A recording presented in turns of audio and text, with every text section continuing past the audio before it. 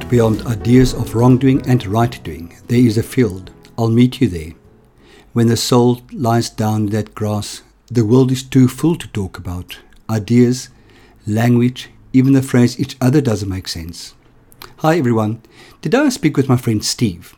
I met Steve a few years ago and liked him, but we did not see each other enough to form any form of connection. He seemed like a nice guy, but there was a very business-like intensity about him.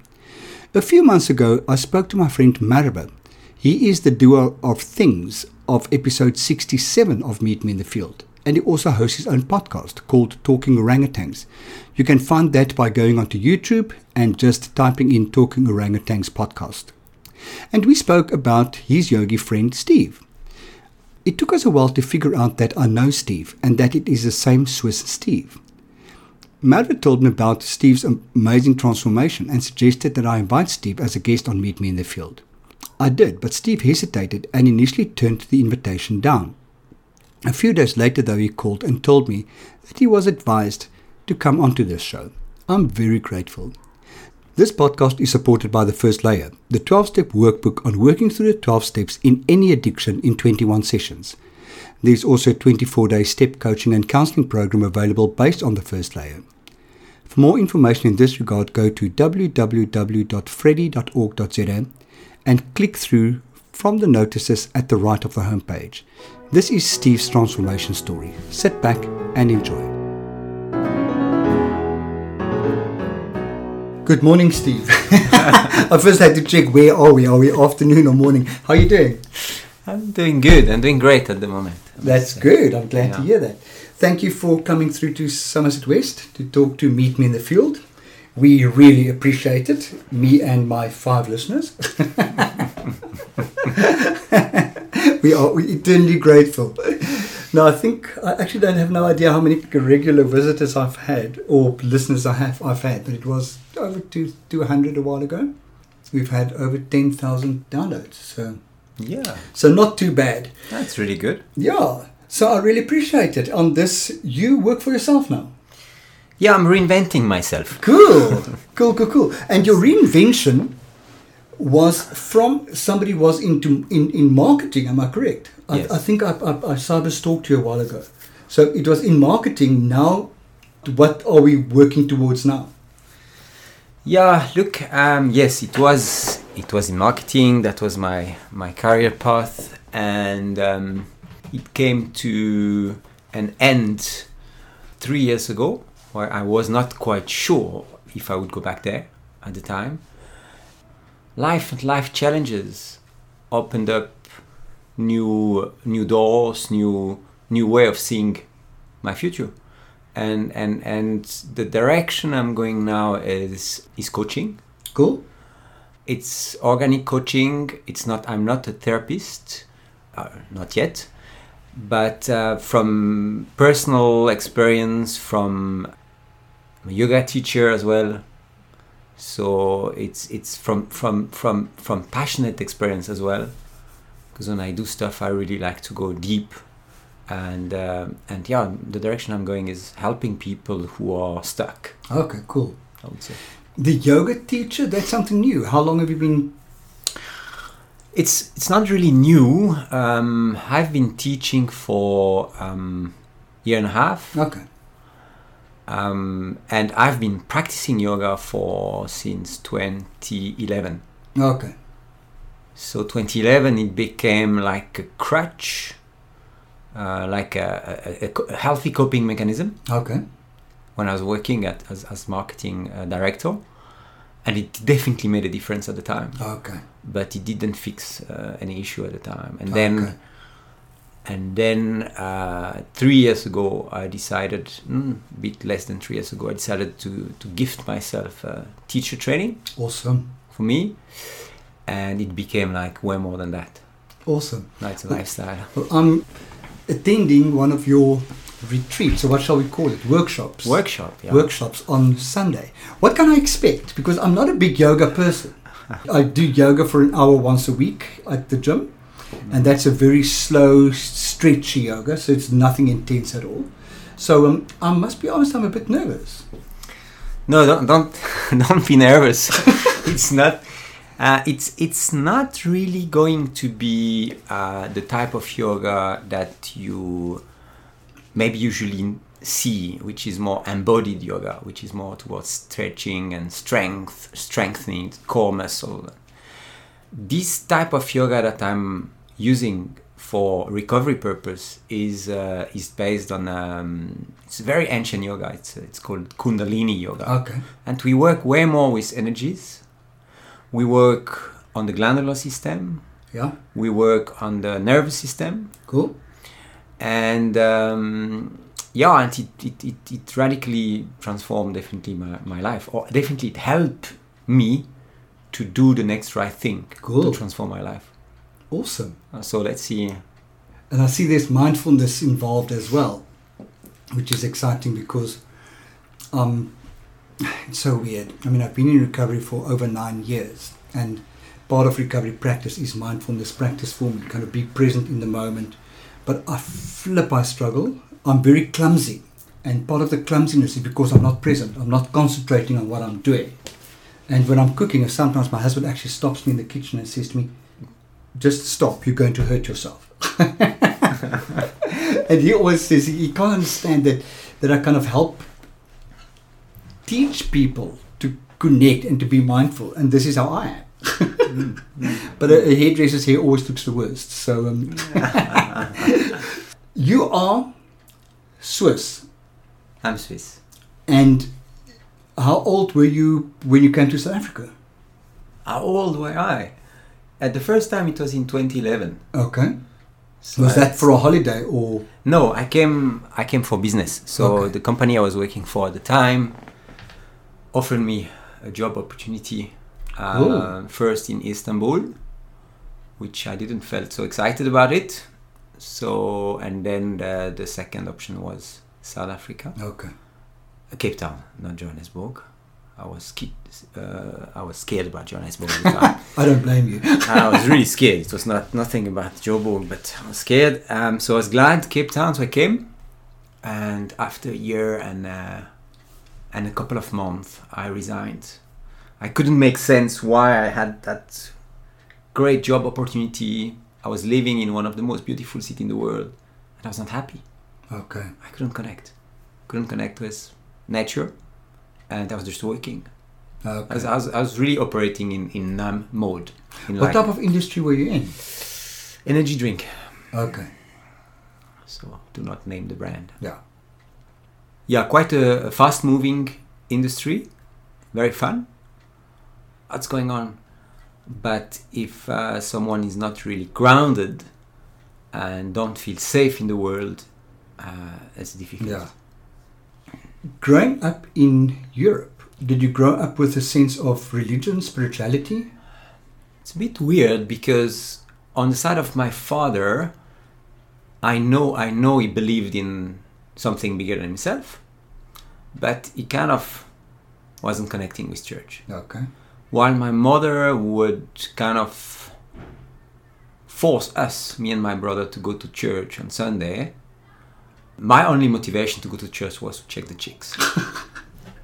I was really happy to go to church if there were beautiful women. I felt very bored otherwise. That's so, and obviously at the age of 14, when I got my driving license, discovered booze, I stopped going to church. Okay. Altogether. So it's a yes and no kind of, yeah. So you went to church, but it didn't resonate with you.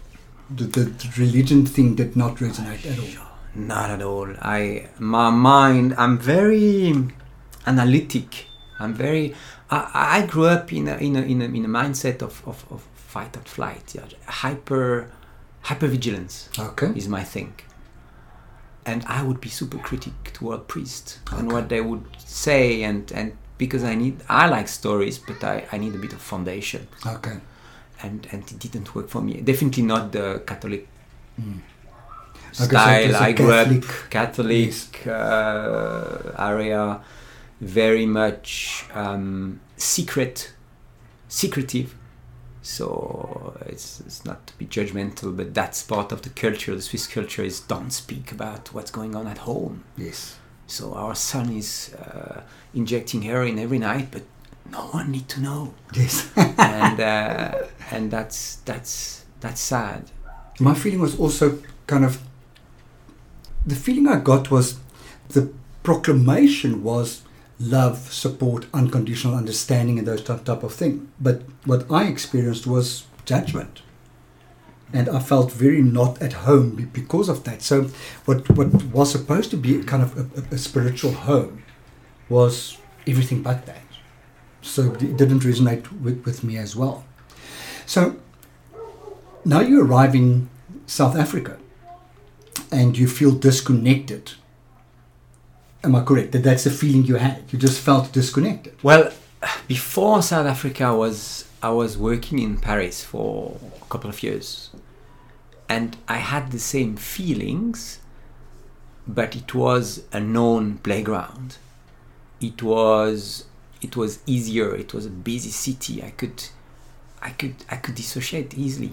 Okay. I could go to the bar and pubs and meet people, and I lived in downtown Paris. So I was already dissociated and already feeling very lonely. Okay. But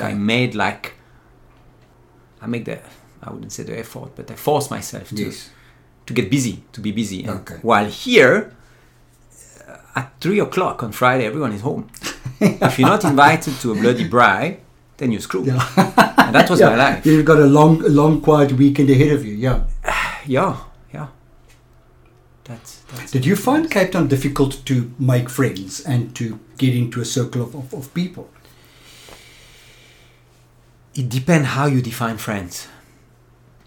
In the industry where I was, it was very easy to have acquaintance and buddies and party friends. Yes. They were always up to do stuff. But it wasn't the type of friends. I've never been good at small talk. From very small. Okay. I hate small talk. I feel inadequate and awkward. I go relatively quickly deep, and it can make people feel uncomfortable. Okay. And yes, to the short answer is it was very difficult. Okay. So you felt lonely. I felt flipping lonely. Okay. Yeah. And you met your wife in Cape Town. I did. Okay, in South Africa. Cool. Did. Yeah. English South African girl or Afrikaans? Bit of both. Okay. Oh, cool. One side. Fabulous. Yeah, from Pretoria. From Pretoria. Oh, cool. At my old stomping ground. I grew up in Johannesburg and then moved to Pretoria, and from Pretoria I came to Cape Town.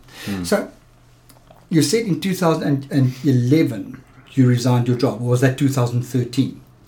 2011, resigned twice. I resigned 2 jobs. Okay. The first one I resigned.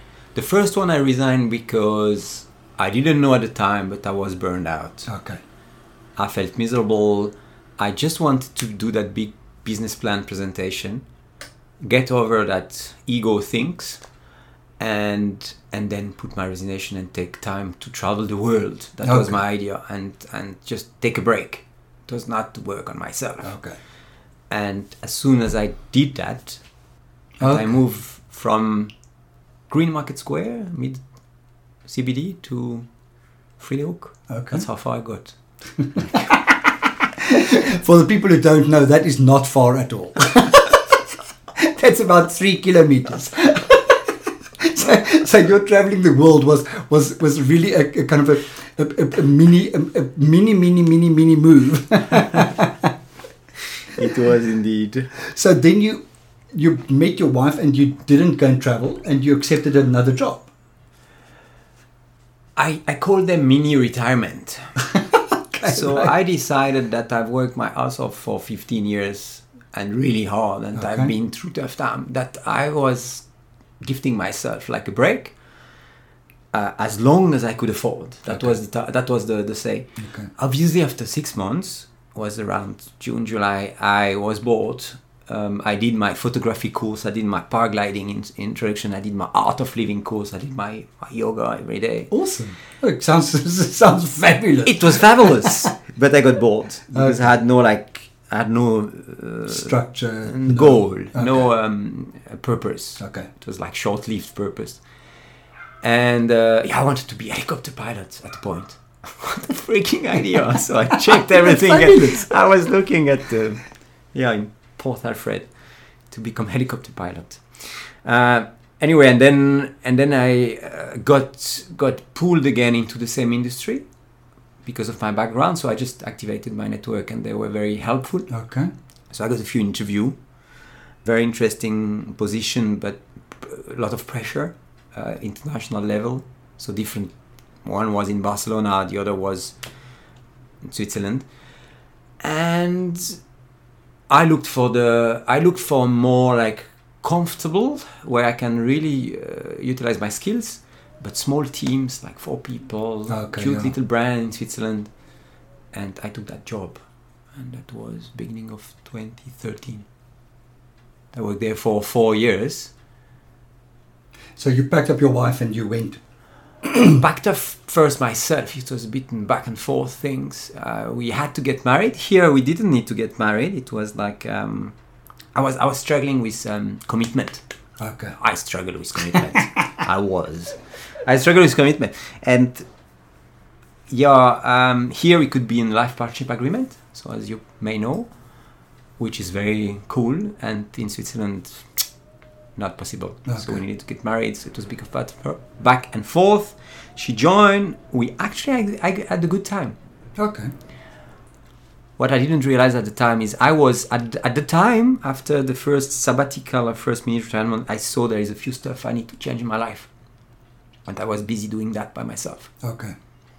And was this kind of a start of a spiritual journey, or was this just self-discovery? Self-discovery. It was nothing spiritual. Okay. I was when I met my wife, she saw me. We had like a blackboard at home where we write our little notes on it, and I was ticking the number of days that I could abstain from porn. Okay. And I promise you, it was funny. It was hilarious, and she was like, "Oh, that's a cool idea." It was like, "Fuck, I don't make 7 days or." Okay. White knuckling through, and I was like, something is wrong there, and it was nothing spiritual with that. It was also not. The reason was just I felt I watched too much porn. That one on the radius. Okay. It didn't work at first. So off to Switzerland you go. Mm-hmm. And what happens next? So after Switzerland I go... Is your family still in Switzerland? They are. Okay. My brother, my parents, my extended family, they're all there. I'm the... How do you call it in English? Prodigal child. Okay, the one that who leaves, goes and maybe come back at times. So I came back. I remember I had 780 Swiss francs on my account. I had the job, but I was also in the mindset where even though I apply in June and they would have hired me for September, I say no, not before January. Okay. I learned to put boundaries. Okay. That was one thing I learned. And I came home broke. Went to my dad, asked him for a little loan to buy a little runaround car. Laugh at me, say, "Son, you're 40. It's time to get your shit together." I was like, "I gave that money back in 3 months." So it took me 6 months. So and then it was 4 years of introspection. Okay. I started really looking at how do I want to live my life. Started reducing to drink, only 3 drinks. I was judgmental about people who are drunk. Okay. I became judgmental, even though I'm coming from an industry where we were like partying like hell. Yes, yeah. I started to become a bit judgmental. So I was like, okay, then remove yourself. I started to put some stuff in place to keep safe from certain behavior I didn't like about myself. And this is not all self-driven. That's all self-driven. Okay, cool. That's all self-driven. That's just I want to be a better human being. I want to become a good dad if I'm a dad one day. That was a bit my mojo. Cool. But nothing worked. Okay. So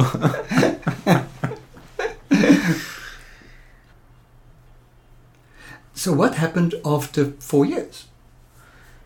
I also said from the beginning to my boss that I'm just coming for a year and a half, and then I want to move on and do something else.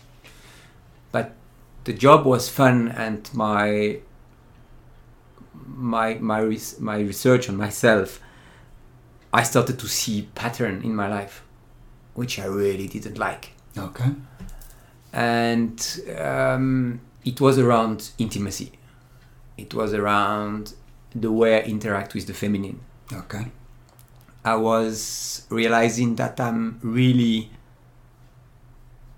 needing affirmation, that I'm needing touch, physical touch, and that there is a deficit there. Well, I didn't know it was a deficit at the time, but it was inappropriate. Okay. And I tried to manage that the best possible way. And the best possible way was for me, for example, and that's, my wife knows about it, so I'm not hiding, but for example, I had friends that I met before her, and these friends became a booty call, an affair. Okay.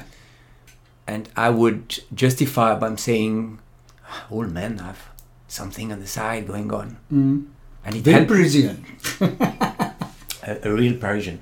So I must say I'm also coming from a very damaged previous marriage. Okay. Where I was living with absolute no integrity, but it was agreed with my ex-wife that it's fine. Okay, Men cool. can do that. And that fucked me up quite a bit. Us up. It was a lot of pain. Yes. Attached to that lifestyle. So I think if I look back, that makes sense. It's like a progression. Yes. Or a regression. And then after those 4 years, I was to a point where I searched for help for that early attachment disorder, or that way of acting out, that way of self-soothing, being with porn, being with affirmation for women, being with sometimes as far as cheating. And I found help in South Africa. Okay. So I did disclose to my wife that the thing was still like a little bit running in the background, a bit. Obviously with the shame and the guilt. Very clumsy the way I told her, but I told her half of the truth, and she gave me an ultimatum. She's like, I know it can be fixed, it can be seen almost as an addiction, so if you do the work, I stay. So I looked for help. Okay. I was going to a closed group, a men's group in Switzerland, but that's 2.5 hours away from my company. Oh, wow. It was a pain. And the therapy that I found was like from the old time. Very, very bad. Archaic. Yeah. So I started a year of online therapy, so Skype session with a therapist here. Cool. In Cape Town. And he motivated me to do the rehab thing. Okay. To see how does it feels if your brain is clean. Yes. And I was like, I was ready to get better. Awesome. So I came. And it's amazing how we need to stop the shit that fucks us up before we can get to how we're feeling actually. So and that's what a lot of people think rehab is such a bad thing to do. My experience of rehab was amazing. I felt, and I nearly feel the same with you. You felt lost. You felt just not who you want to be. And I went in there and I got clean, and I came out with so much more sense of who I want to be. And then I knew exactly what I needed to work towards. And that was the start of a wonderful journey. And that's actually the reason why I've asked you and really wanted you to come and talk today, because when did I get to know you? Was that in that phase when you went to rehab, or when you came out of rehab? I was just out of rehab when you met me. Okay. When maybe the first conference, It was a little bit after. That was maybe a small year. And the change that I've seen in you from then to now, not only have you changed physically, it was a mutual friend of ours, Marva. Yes. Who said to me but do you know about Steve's journey? And I said, well, I've seen him every now and then and he looks different and everything, but no. So he told me and I said, oh my God, I need to talk to you about this. So when you left rehab, what was your sense of purpose? What did you want to do? What did you want to achieve? Did you have that? Or was it just stopping the destructive behavior? Yeah. So rehab for me was mixed feelings. It was, I know I have to go there, but I must say it was very traumatic. Okay. I came in with that process addiction. Not that I knew that I had problem with booze, not that I knew that I had problem with drugs. I never did drugs. I never did gambling. I don't have eating things. Yeah. So I'm coming there and I'm like, oh, how can I categorize that? And they're like, sex addiction. I'm like, fuck. Oh my word. So suddenly there's a label. There's a label. On your forehead, and that freaks you the fuck out. And then I'm the guy in that rehab, 20 other clients, and I'm the sex addict. So I'm not able to sit next to another lady. Okay. I'm not a fucking pervert. I've had plenty of girlfriends, and they still love me, and they loved me before. Yeah. So I think that was very difficult to carry that shame around. Okay. I hided it. I put the mask. So it was difficult to be vulnerable. So I vomited out. Okay. And that's re-traumatizing myself, my life story, But saying that, it was not all dark. That's my experience. It was traumatic. I need to address that. It wasn't an easy journey and happy people and stuff. But what it gives me is a computer, when you have virus and program run and they slow down, they took all the software out and reboot the machine. Awesome. And I get out, I was like, now I have the choice to put the software on. Yeah. Oh, I love that analogy. That's awesome. That's really, really wonderful. And for me, that's what rehab is. It doesn't fix you. Rehab doesn't fix you. Give you, that's my opinion, right? Personal opinion. It gives you a glimpse of how it feels to have a clean metabolism and be aligned with the universe. And the difficulty for me was after. Because after it was a roller coaster. Okay. I mean, 2 months after, I had my Visa card back. I was on my way to go to a prostitute. The universe put enough stumbling block in front of me for me to surrender and not do it. Okay. I can tell that story because it's insane. I dropped my wife to a shopping malls. I go into the tunnel. I have my Visa card from Switzerland. I go to a bank. The bank is not working. Go to a shopping center. I can't find a parking for my car. I park on a pavement. I go to the bank. I withdraw the money. Okay, so now you have the cash. I have the cash. I start to drive the car. I forget to lock the door. It was not even clicked. Yeah. The door open and was so close to smash another car that it bring me back to reality. Oh my word. My nervous system was screwed. I was in fight, flight. I don't know where I was. Yeah. It was not my cognitive brain was working. And I'm so lucky that I could go to a barbecue actually at a sober house that day.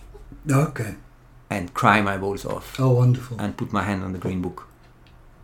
I didn't know what it was at the time, that green book. So you were actually in the bubble and the door swinging open just brought you out of that bubble. Too much cow. It was I could see I'm in a bubble, but the what life threw at me was so chaotic that I didn't do it. And that's the only time I remember having been so close to a relapse. Oh wow. So close. Awesome, yeah. So I'm not even sure why I'm sharing that. Sorry, I'm lost. We were talking about what happened for you after rehab. Did you feel that you knew what life was bringing for you, or did you just kind of wing it and see where life was taking you? No, I was holding on there. I think that's where the 12 step kept me grounded. 12 step for me has also a strange texture today, because on one hand it gave me the opportunity to relook at my value and to live them. Yes. Brutal honesty, open-mindedness, willingness. Those, they really stick to me all the way, and they're still there. But there is something in that where, how am I honest? Am I self-harming?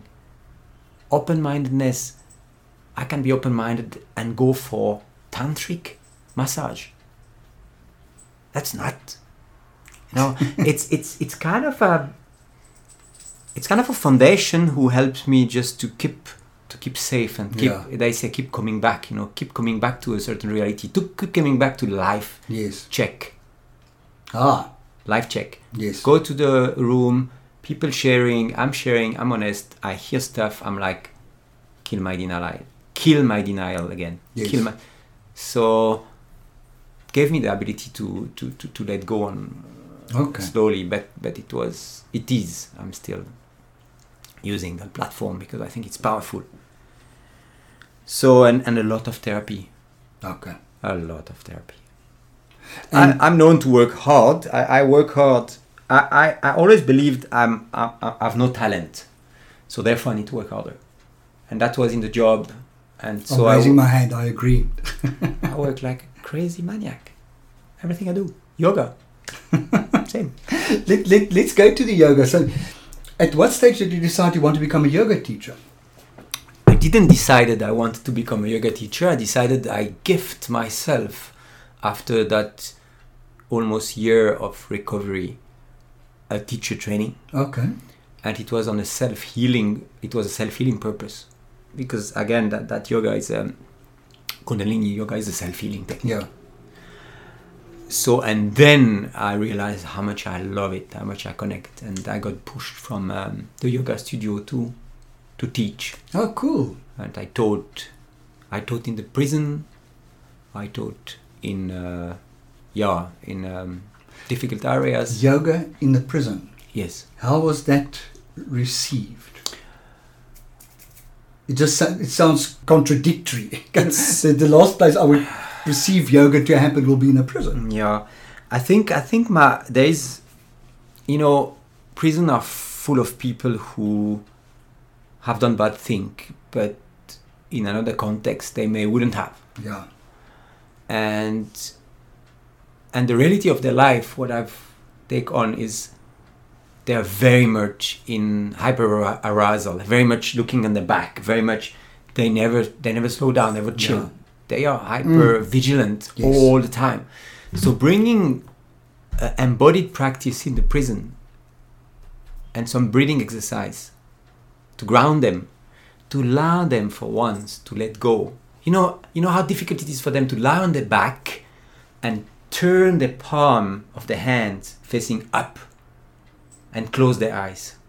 They can't. Because it makes them so vulnerable. They're so vulnerable. That's ultimate invulnerability. Many of those guys, I suggest them to close their eyes when they do movement. They don't. They need to be always connected and on their guard. They have the hand on the floor when they lie on the back to push themselves up quickly if something goes wrong. Nothing can go wrong. It's in the room where I lock the door and it's me. Well, nothing can go wrong. That's what I believed. South African prison. Can't go wrong. So how many people did you have on average at a yoga session? Well, my prison was Malmesbury. Okay. It wasn't Pollsmoor for the people who knows Cape Town prison. So it was small classes. Okay.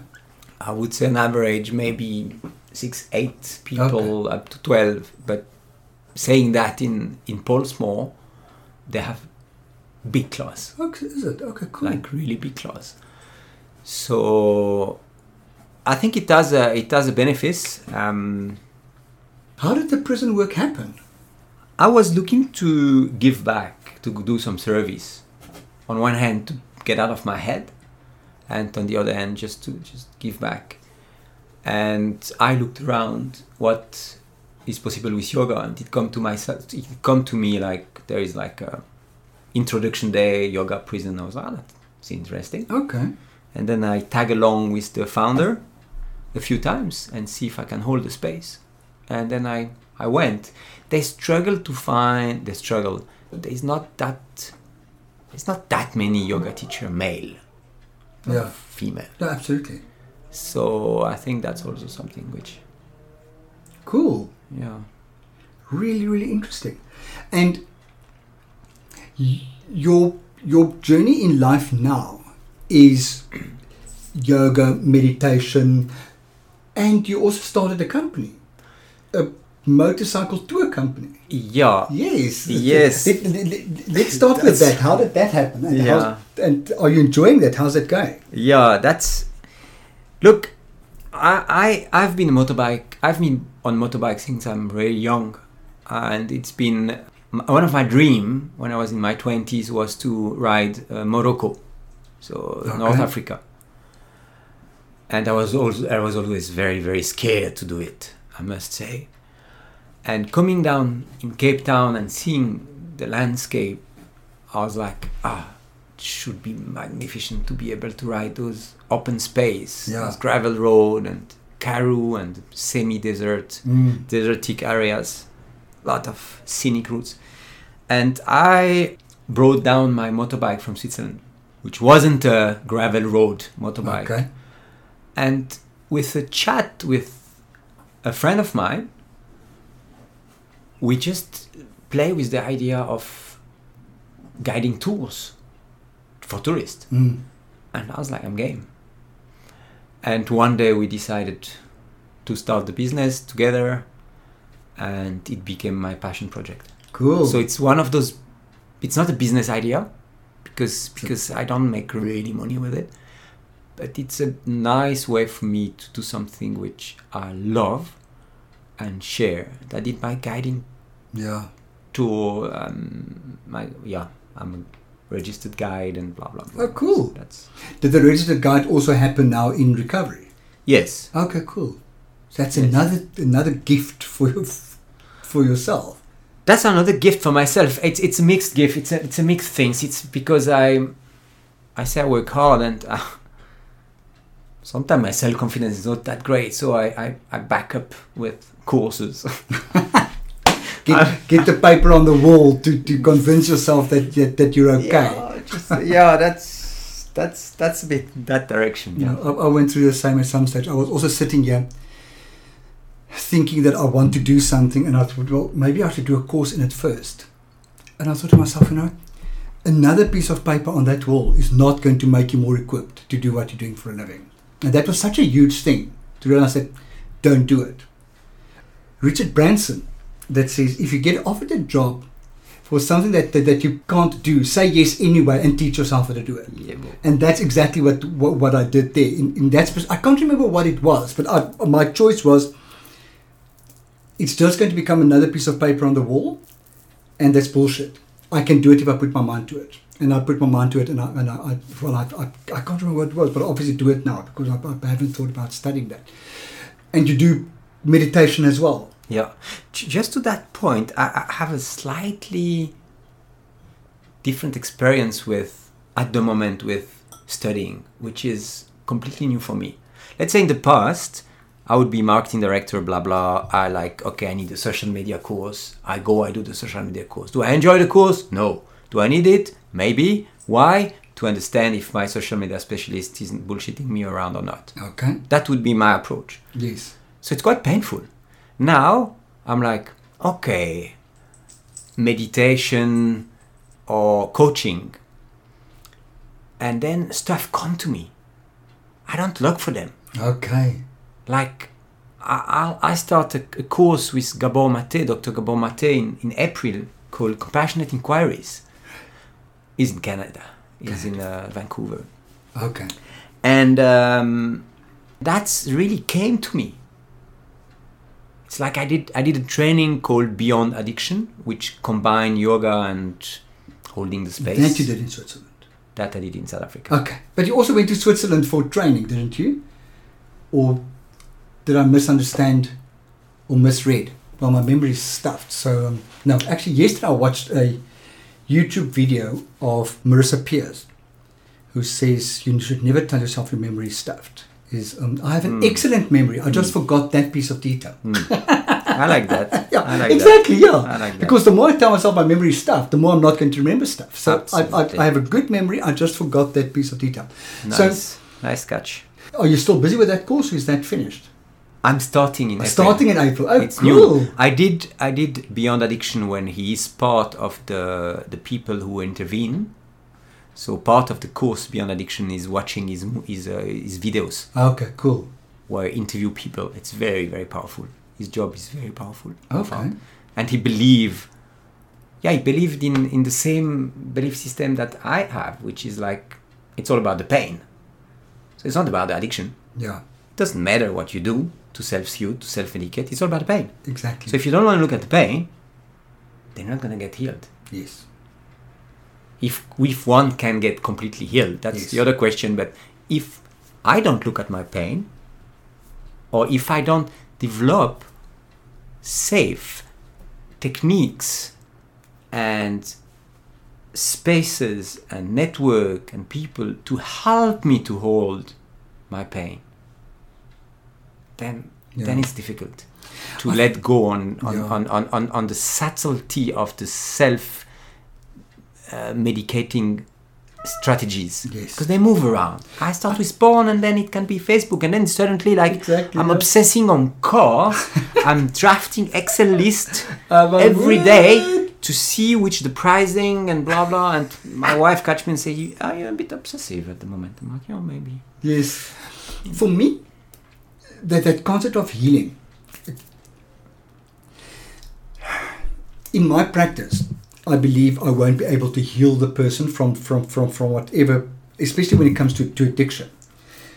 If I can get the person to love themselves enough to stop making unhealthy decisions for themselves, to stop wanting to harm themselves, then I've done the healing. The healing is from not loving myself to loving myself. That's the healing process. But if you buy into the theory of addiction being a disease, then which I buy into, then I believe that we can't heal. We can manage on a very, very, very effective basis on a daily basis by doing X amount of stuff. So today, let's wrap up with this before we run out of power. Oh God, we've got an interesting South Africa at the moment, don't we? Because we are actually in a load shedding phase, and I'm recording this on the laptop which was charged. So I'm afraid it's going to just suddenly say I'm now out of power. It looks as if we've still got enough, but I don't trust this thing. It's quite old. So I'm afraid it's just going to suddenly say down. What are you believing today in terms of spirituality? Because you seem to be involved in a lot of modalities. Is there a belief system attached to any of the modalities that you're involved in? I think for me, spirituality is first, it's very intimate. It's very personal. Yeah. So I cannot talk about God. There is no words. So if I start talking about whatever, higher power, God, the universe, the creation, infinite presence, too many words, too many definitions. So I just believe that we are nothing, that we are very little, and that we don't know what the fuck we're doing.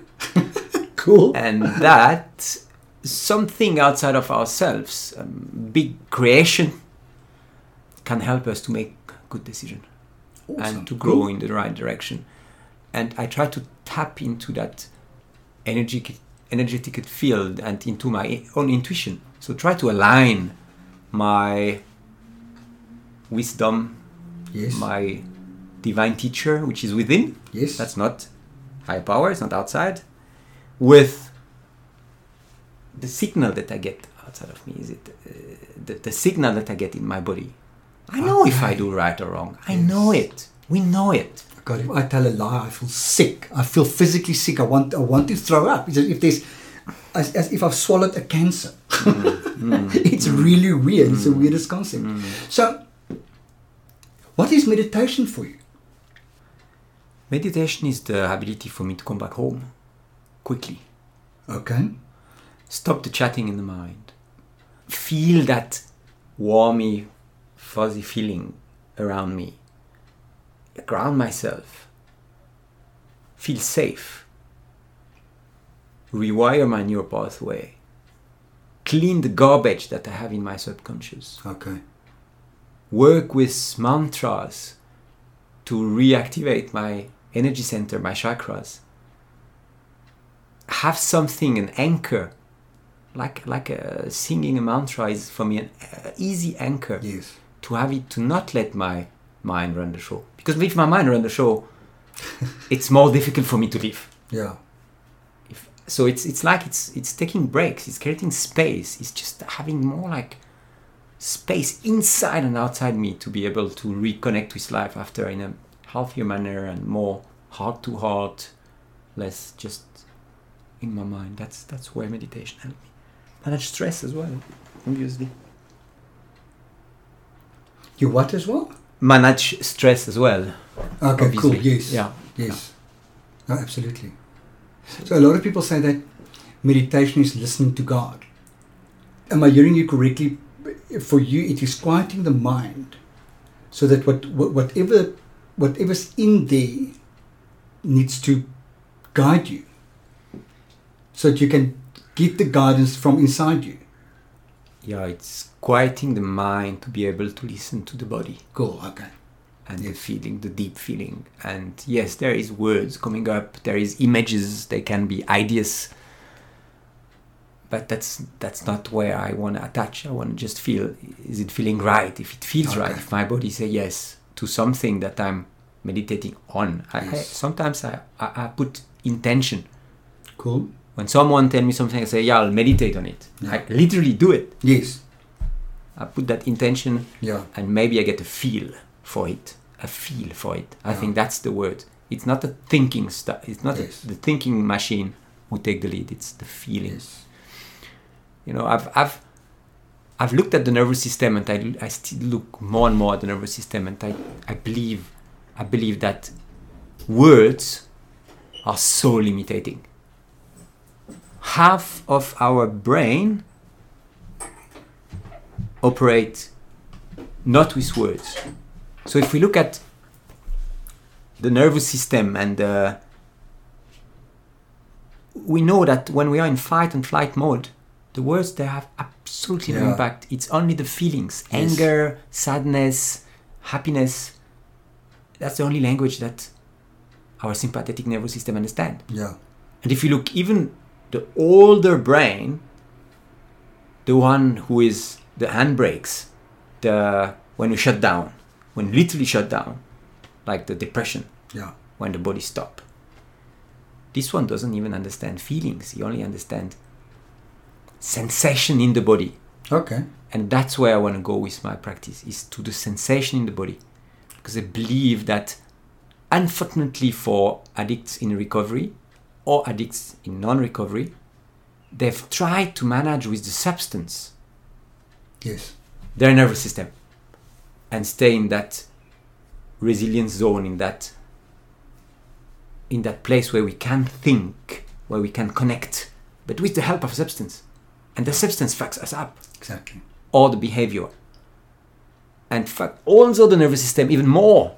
Yeah. So it's like a never-ending search for finding our way through. And that was my experience when I'm talking about what I did in Switzerland. I was trying to manage my nervous system with my mind. Didn't work. Yes. So get down to the feelings. Feelings and sensation. Feelings is one thing that we learn also a lot in recovery, talking feelings, and also sensation. And that's where the embodied practice for me come. Yeah. Cool. Melody Beattie in Codependent No More states it also, that kind of, if the addict doesn't learn to feel, then recovery is not going to happen. That the secret is in feeling. But what I'm liking is you're saying kind of, let's take it one level deeper. And we're going to trust the body to give us the sensations. The body level lies, if you look at the animal kingdom, you can see what's going on. Let's take a stressful situation. A lion and impala. The lion comes on the impala ran away, he doesn't get caught. Then he stops, he look around, calm, he shake his body. There is a moment there where the adrenaline charge and the charge of having almost been caught is released. We don't learn to do that. Yes. We learn to keep it in. That's the first thing. And the other one is, if the impala get caught, he go in the oldest brain, numb, like dead. Yeah. It's not dead, but his metabolism is just like the oldest, the 500 million years old brain was in the jellyfish. And it's that kicked in. And that's the one which I believe it's so difficult to rewire and heal. Because he's the boss. He will always take that. And that's, if I'm in the bubble, I'm in numb situation. Yeah. I talk about the episode with me driving the car going for a prostitute. There I'm in my ancient brain. Okay. I shouldn't be there.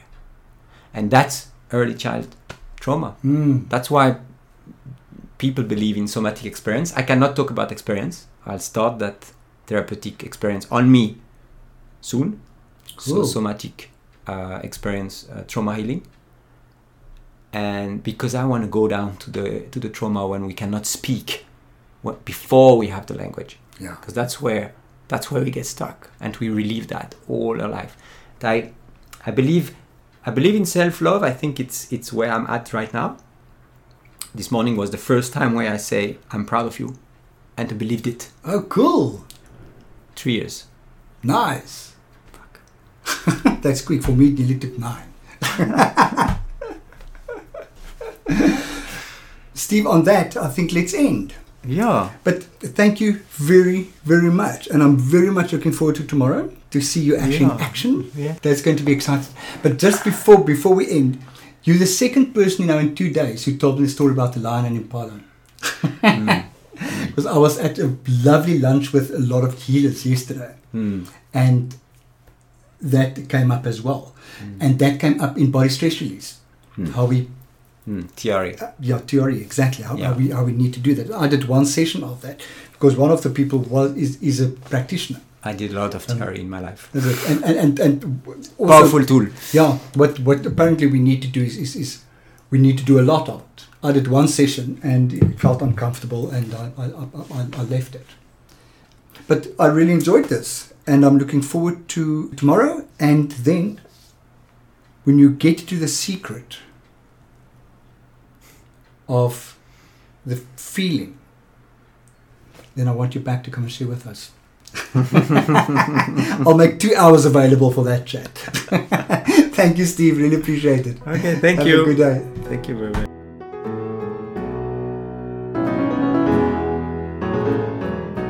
It is quite amazing to hear how someone can start giving themselves good things in life and then make a complete about turn. I really found inspiration from Steve and I'm truly happy for his participation with Meet Me in the Field. Check out Steve's website at recoveryzone.c.